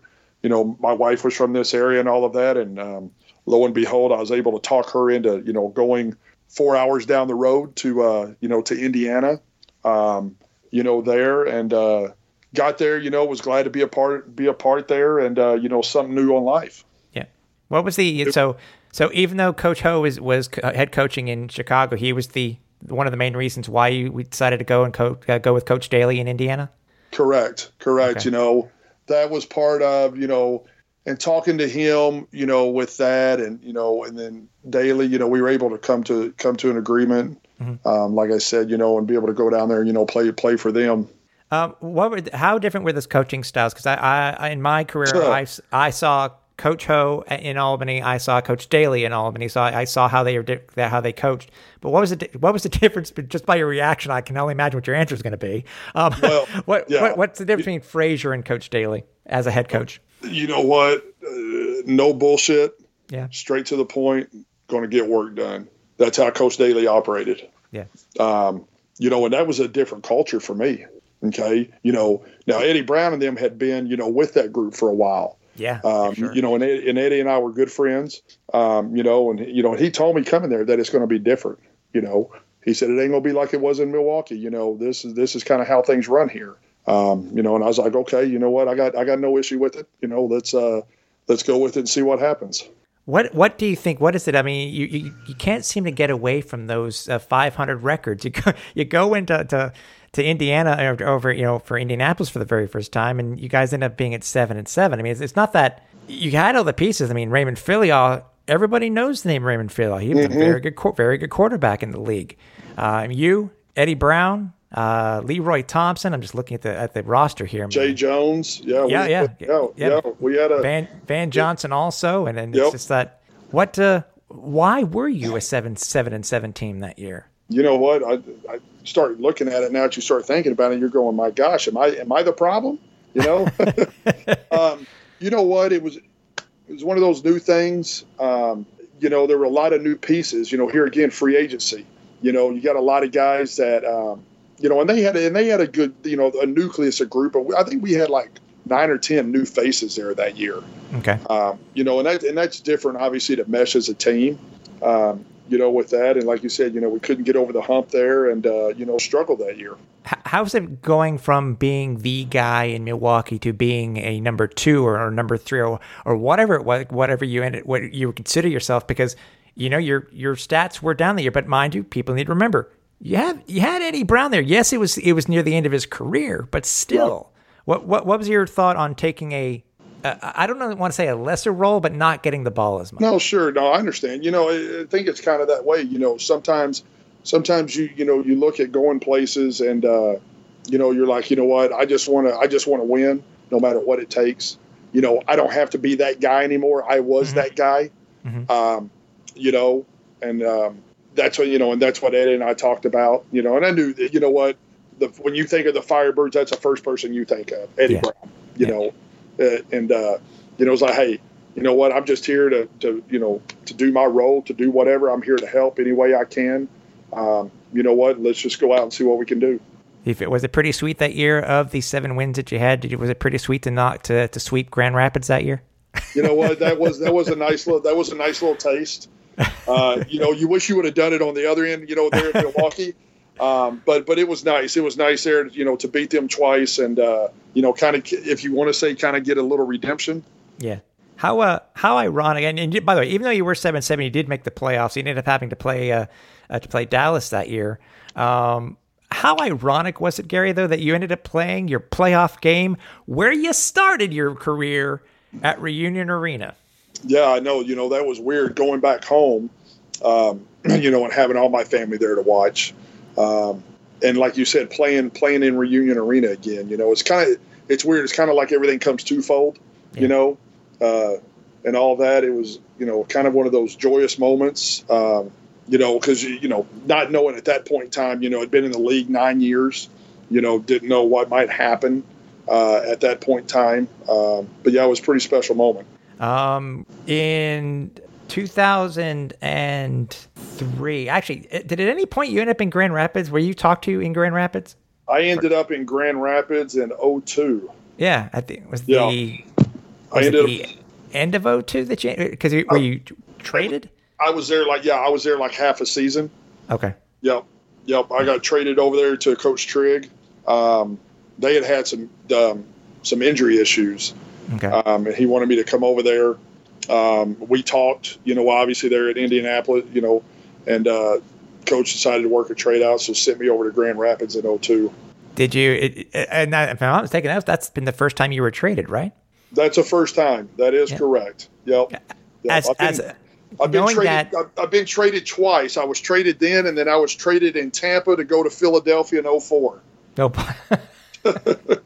How, as a player, and you knew why you were going there, because I've heard that, by the way, the story you just said, I've heard before, is where you're needed elsewhere. You're doing okay on a specific team, but you're needed elsewhere to hopefully improve the league, improve the team, improve the league, et cetera, et cetera. Right. How did it feel to be traded for the very first time? I mean, now that I know why you went, but right. How did you feel?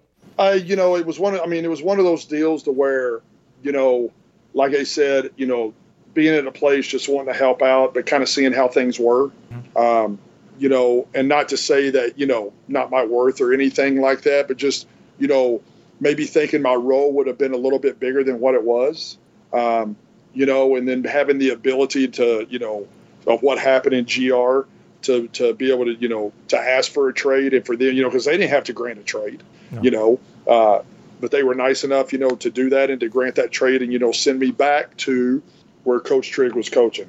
Yeah. And it's true, but people remember trades usually happened at the beginning of the season But for camp, trades rarely occurred in the AFL. That's one thing that, besides head coaches rarely getting fired during the season, and trades, they rarely occurred in the Arena League. Yep, that is true. You would see a lot of people get cut and a lot of people get picked up. But and part of the reason why with the trades and all that, because now if a team trades somebody, okay, now they've got to get that player to that destination. Yeah. Okay, so now what all does that involve? There you go. There's more money involved in all of that. What does it take? So, you didn't see too many trades at all. No. And you did well, by the way. I got to at least mention to everybody, you did do well in Grand Rapids, so you did help that team. I mean, almost 700 yards, 17 touchdowns. So it all worked out for you in the end, obviously. Always. Yeah. How did you end up? Obviously, you're there. You have your old head coach. How did you end up in Tampa Bay? Well, so 2003 would have been actually the season of 2002. Obviously, it's free agency time. Right. Okay. Now, Trig had Michael Baker, Thomas Bailey. What's his name? Number 15 for them. That was a stud. I'm looking here. Willis Marshall. Yep, had Marshall. Steve Smith. Had Steve Smith and Terrence Shaw, Ricky Ross. Shaw. So he had all those guys at receiver. Okay. Yeah. Now I'm going into be 33 years old. Okay. And so, he told me before that, hey, you know what, if you can go anywhere and get money, that you think you can get or whatever, however, I would love to see you win a championship before you retire because of what all you've done for the league. Right. And I took that in and said thanks, and everything. And then I happened to get a call from Coach Markle and wanted to know would I be interested in coming to Tampa. And, my first reaction was, well, did Lawrence Samuels leave, Coach, or, what's going on, And he's like, no, Law Dog's still here, but, we need some depth, at that position. And, I know you've been a solid player and like for you to come join our organization, on a 1-year deal. Here's what it is. And, and I said, okay, I'll think about it, and kind of, worked around some other places and everything. Thought, you know what, I can go to Tampa. I think it'd be kind of neat. I'd have a chance to win something, and decided to go there in 2003. It's kind of a good thing you did. Everybody's talking about winning a championship. You'd gone through your entire career, and it's true that many players may not win a championship in their career, but careers winding down slightly. 2003, you made the best choice. I mean, 12-4 for the Storm. You win your first championship. Yes. How? After everything that you've done, Gary, throughout your career up to this point, now first you're winning your first championship. As soon as that clock hit, all zeros at home versus Arizona in front of almost 21,000 people. How'd you feel? You know what? I mean, it was great, to finally be, I guess you say, at the pinnacle of that, to be able to, take that trophy and raise that trophy, because at the end of it, that's what we all play for. That's what we all want. And to look back at, all those years where I played and, came close but never got there, to be able to go somewhere like Tampa, and we had all the horses, and to be able to win that championship was, it was satisfying. It was, almost like, I could have walked off, I could have rode the horse into the sunset on the beach and been like, you know what, I'm all good. Yeah.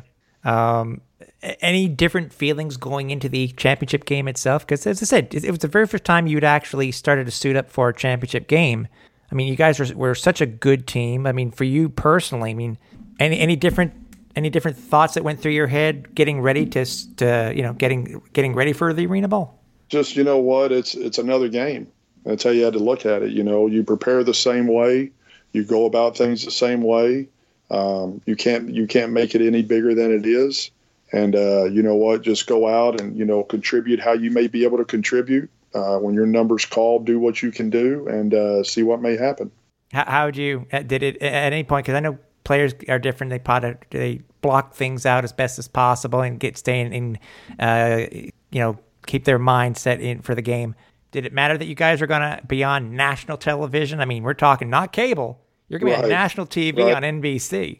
Yeah, and that's what's really cool about it. You're on the biggest stage that there is. I mean, back then, it was that was primetime football. It was on. Everybody was watching it. It was just a neat atmosphere. It was a neat culmination to a season. Mm-hmm. It was kind of a great, like I said, ending to a career. Mm-hmm. That because so many people, and I look at so many players. I look at Jim Kelly, to play in so many Super Bowls and never win. Dan Marino too. Dan Marino, mm-hmm. to do, all the great players that have come through our league that have been so close and never been able to win a championship. Yeah. To win one and be one of a small group, it was very satisfying. Where is your championship ring right now? It sits in a case holder up in my room. Yeah. When was the last time did you take it out and actually wear it? Probably 5-6 years ago. Yeah. Yeah, but it's something to look at, some kind of cool to look at for your kids to see and, mm-hmm. And to have it. Yeah, and you can say, now your kids can say, you did win a championship. That's exactly right. What was it? I've heard many a story, but I had to at least ask you, what was it like having Coach Markham as a head coach? And I go back and, you talk about Jerry Trice and, Jerry Trice was part of that tree of Markhams. That's true. Yeah. My head coach in college coached with Coach Markham. So I had gotten a taste of a little bit of what he was like, but I tell you what, you talk about a gentleman that would coach his ass off, but then he would tell you what you did wrong in a heartbeat, mm-hmm. and then come right up behind you after the game's over and tell you how much he cares about you. He was, there's so many reasons why that he's won as many Arena Bowls as he has. Yeah. And, he's had a lot of talent and all that, but we always know that talent doesn't always win things. He was a great coach. It was very, very fun to play that year for him. I will say that. I can only imagine. I only knew of him. I've said it before. That's one of my arena football regrets is I never got to meet Coach Markham. But I'm living vicariously through all your stories. So right, yeah. Well, he was definitely. I'm sure all the stories you have heard and a lot more. That was definitely that man. Oh, I'm sure. You talk about your second time getting traded. How you just win a championship and now you're off to another team. You're off to the Soul. How do you end up getting traded over to the Soul? Well, as we'll all know, Coach Trigg was the head coach of the Philadelphia Soul. Mm-hmm. They were first year, by the way. First year expansion team. Okay, he didn't have a lot of depth and a lot of people that had a lot of experience, and so he contacted Coach Markham, and I think told him this was during the preseason actually, and told him, said, hey, I need Compton up here with me, with my team. I don't have a lot of experience. Tim came and talked to me and, would you want to do this? Yeah. And I pretty much told him, at that point, I said, this is pretty much my last year anyway. I said, I'd kind of say, Coach, no regrets to you or none, but I'd kind of like to go maybe finish where I started with him. Mm-hmm. And, said, no problem. They worked out a trade and, I went off to Philly. Who'd you get traded for? I didn't have a chance to look that up, but who'd you get traded for? You know what? Probably a case of beer and a pack of cigars or something. Who knows? And then the league called it futures. The league called it futures. Exactly right. What was it like having Bon Jovi and Jaws, having them as the ownership group? Now that's what. Now you're talking about some high profile people. Yeah. Bon Jovi really did it right there in Philly, and so did Jaws. They had that city by storm. They did a lot of good things there. The logo, the colors, the name, was really, really cool.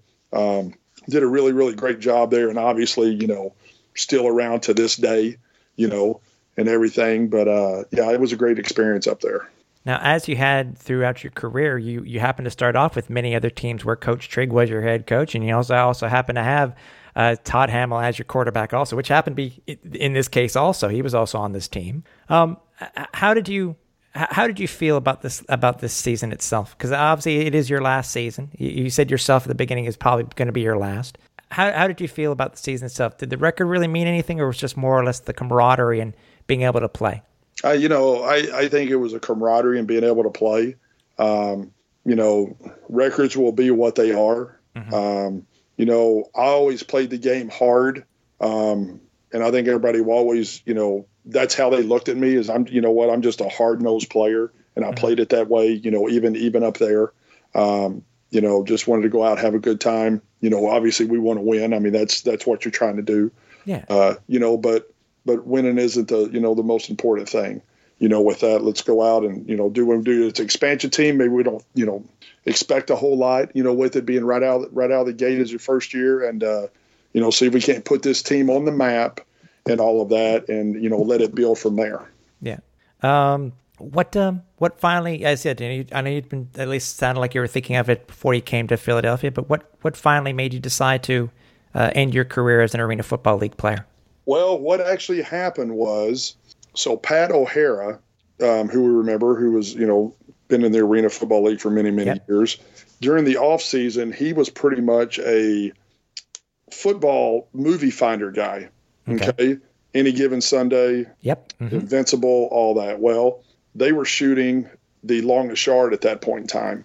And so I had a chance to go to California for 4 months and shoot the football scene of it. Okay. And during the second half of the football scene, I got hit and tore my rotator cuff. Oh, boy. And once there again, and I was thinking about retiring anyway, but at that point in time, I knew that it was, I was in, rehab for like 14 months. Oh boy. Okay. With that. So, so that was pretty much that's pretty much when I knew it was time to hang it up, but like I said, I would have hung it up after that 2004 year, and everything, because I felt like I had accomplished what I wanted to accomplish, and go out and, say I did what I wanted to do. You look through your awards that you had during your career, Gary. I mean, it's, many, Man of the Year for your Build for Tough Man of the Year. You're on quite a few first team All Arenas. You're on the All Ironman team. You made the second team 15th anniversary team in 2001. You look back at your career. Are you happy with your? Many players may not look. It's just about I want to play, and that's necessarily. I don't care about the records. I don't care about the stats. I just want to have fun with what I'm doing. When you look back at your career, are you satisfied? You know what? I am.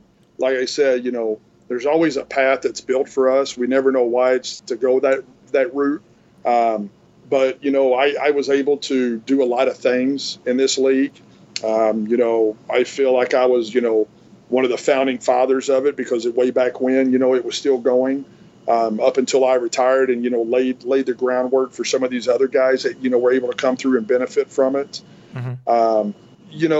The biggest award, I think, in all honesty, that I cherish the most is probably the 2001 Built for Tough, Man of the Year, because that's a two-way player. Yep. And it was nominated every week and it was picked by the league, and then every team had a player, then it went to a board, and to be nominated by my peers as that guy, I think is bigger than a championship. When everything just showing kind of the culmination of, what all I had done. And the biggest special moment about it was they did when 9/11 went down.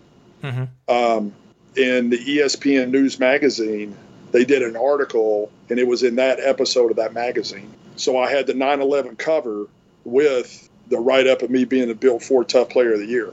So it was kind of cool how that all went together.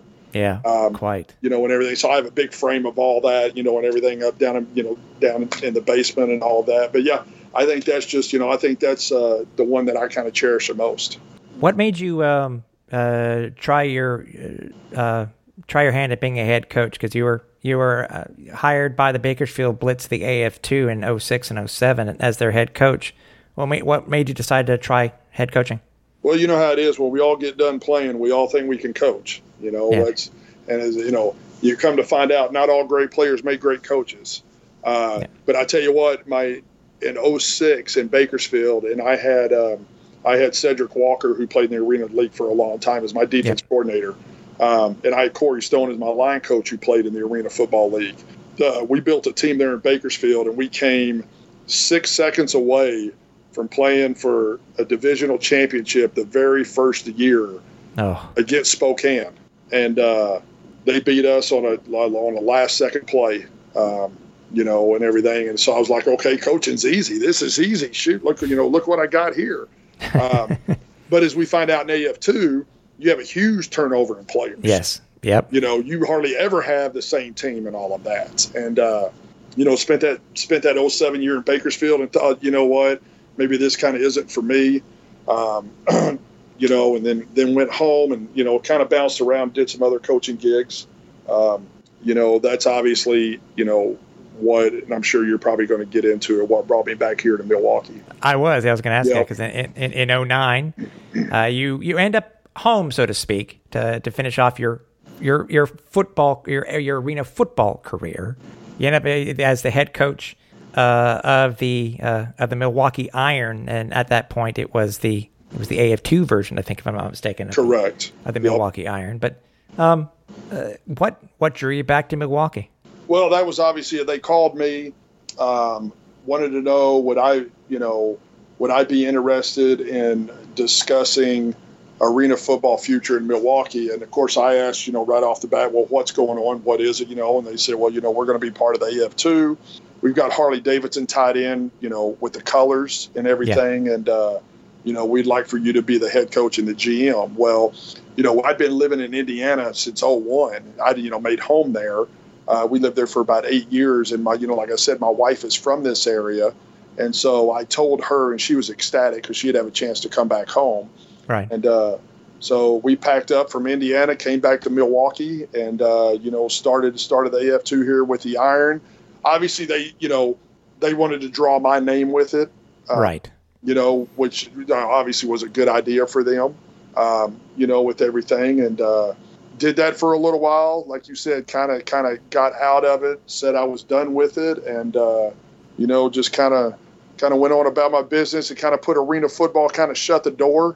After probably 18 years of it. And, you know what, like I said, it's been a great life for me, and I enjoyed the ride. One thing I at least wanted to ask you about, because not many who didn't, fans may have followed just the AFL and not necessarily AF2. What was it like for that exhibition game that you guys played in 09 versus the New Zealand Overstayers? Oh boy. Because at that time, if I'm not mistaken, people may not remember, is that the league did have some training camps over in Australia and New Zealand, and it was sort of a trade-off where they had some games there, had some exhibitions there, and they also had some exhibitions here. Yes. Yeah. You guys got chosen to shellac. Yes. New Zealand. Would be an understatement, right? Yeah. It was so funny because I had to tell my guys, take it easy. You don't play this like we normally play our game against everybody. And I think I ended up sending 2 or 3 guys over there on their side just so they could finish the game. Oh, really? Yeah. But that, that's kind of part of AF2 and all of that. It was like you said, it was kind of a startup league, kind of the way the arena football was, as it brought up. We use it as a farm system, if you want to say it. Yet, in smaller cities, there had even been talks way back when we were going to do this. Back in the heyday of the Arena Football League, where you'd be able to have, you could call up anybody you wanted to at any point in time. Right. With that, and that's kind of what the AF2 was developed to be. But yeah, it was fun. It was a good time. I have to at least ask you, because obviously you go to at that time when you were coaching for Milwaukee, that's the only arena football that's being played at that time, and you've been a part of the initial CBA back in 2000. And obviously the league itself had folded, and as you said, possibly those dominoes fell the way they did, and the league folded for the third time in 2008. You had been a part of the league so much. What were your thoughts when you heard that the league decided to not come back and to declare bankruptcy and not come back in 2009? It's it's kind of a bitter moment because you were a part of something for so long, but yet you were a part of something that, may I say, helped those dominoes fall. Yeah. You kind of got a good and a bad to it, mm-hmm. With it. But, you always think that it would survive. There's always a way that it would survive. It's survived for so many years the way it's been done. Yeah. There's always another ownership group, or there's always moving to another city, or, it's kind of one of those things where when you see the logo or you hear arena football, 26, 27 years, you just don't think that it's going away.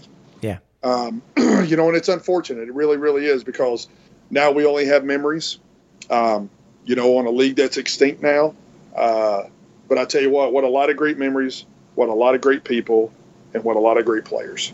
Were you very surprised, because I said you were part of the first real CBA. Were you surprised at that time that the league could sustain itself on at that time where, players were making mid to high five, and quarterbacks, some were making, mid six figures for a quarterback and for some of the named players? Right. Did you ever think it would get to that point? Because I think at that point, I think you were on the second CBA at that time. So yeah, you begin to wonder, because you knew that teams relied on sponsorships and ticket sales. Mm-hmm.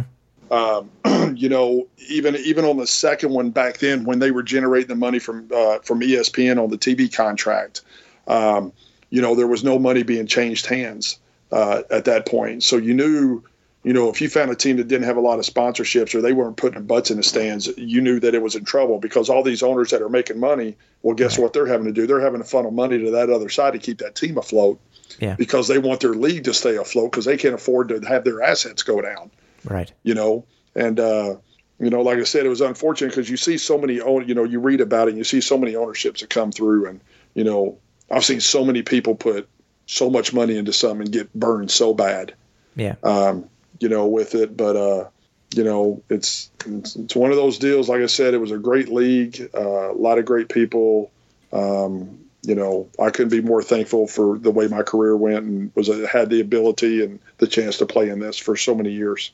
Are you ever going to get to a point where you hope that nobody recognizes you? Because it's you know what I mean? Because I know your career's over, but you were the face of a team for so long. As I said, you are synonymous with Todd Hamill and the Milwaukee Mustangs. It's it's weird, because my son's a junior in high school now. Yeah. And he sees the the helmets and the the Beanie Babies and stuff. He follows Twitter, he follows me.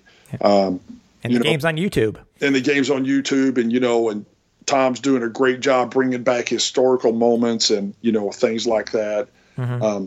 But it's so funny when people will recognize me and say, you were Compton from the Mustangs. My son thinks that's just he gets a kick out of that. that he, Dad, you're old now. How do they still remember? But it's, like I said, it's just kind of one of those things, I embellish it. I cherish it. It's just, it's one of those things you do, and you enjoy it. And, I go play golf with buddies, and we were playing golf 2 weeks ago, and we were playing into another foursome up front of us. And lo and behold, they were season ticket holders for the Mustangs. And we sat around and talked for 20 minutes and all that. It was a great time. That's hilarious. I've asked this question too. You had such a storied career. You got your championship. I said everybody knows your name in the AFL. Would you consider yourself a legend? A legend is hard. I'd consider myself a great player. Okay. When I see legends, I think of Michael Jordan's. Okay. Those type of people. Mm-hmm.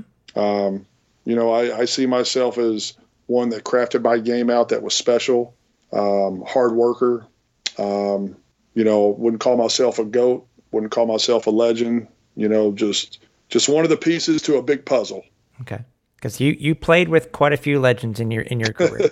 So I can say honestly, because I know your career, I would place you in that group. Well, so I would call you legend. I appreciate that very much. Gary, let's say 5 years down the line, okay, the Arena Football League does not come back, okay, for whatever, because you said it's died and it's been reborn many times already. Mm-hmm. Somebody comes up to you in 5 years, somebody who really has never heard about the league before, and they want to know more about it. They saw it somewhere, and they ask you what they want to know about the Arena Football League. What would you tell them? Very simple. Football in a shoebox. That's how I classify it. We want to thank Gary for joining us this episode of the podcast.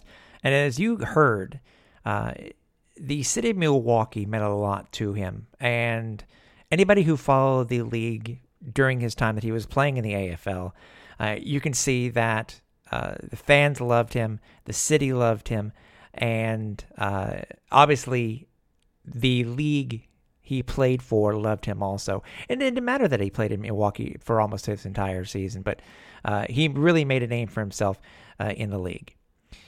If you happen to miss any of the previous episodes of the podcast, you can go over to SoundCloud, Apple Podcasts, Google Podcasts, Spotify, iHeartRadio, and the audio version over on YouTube.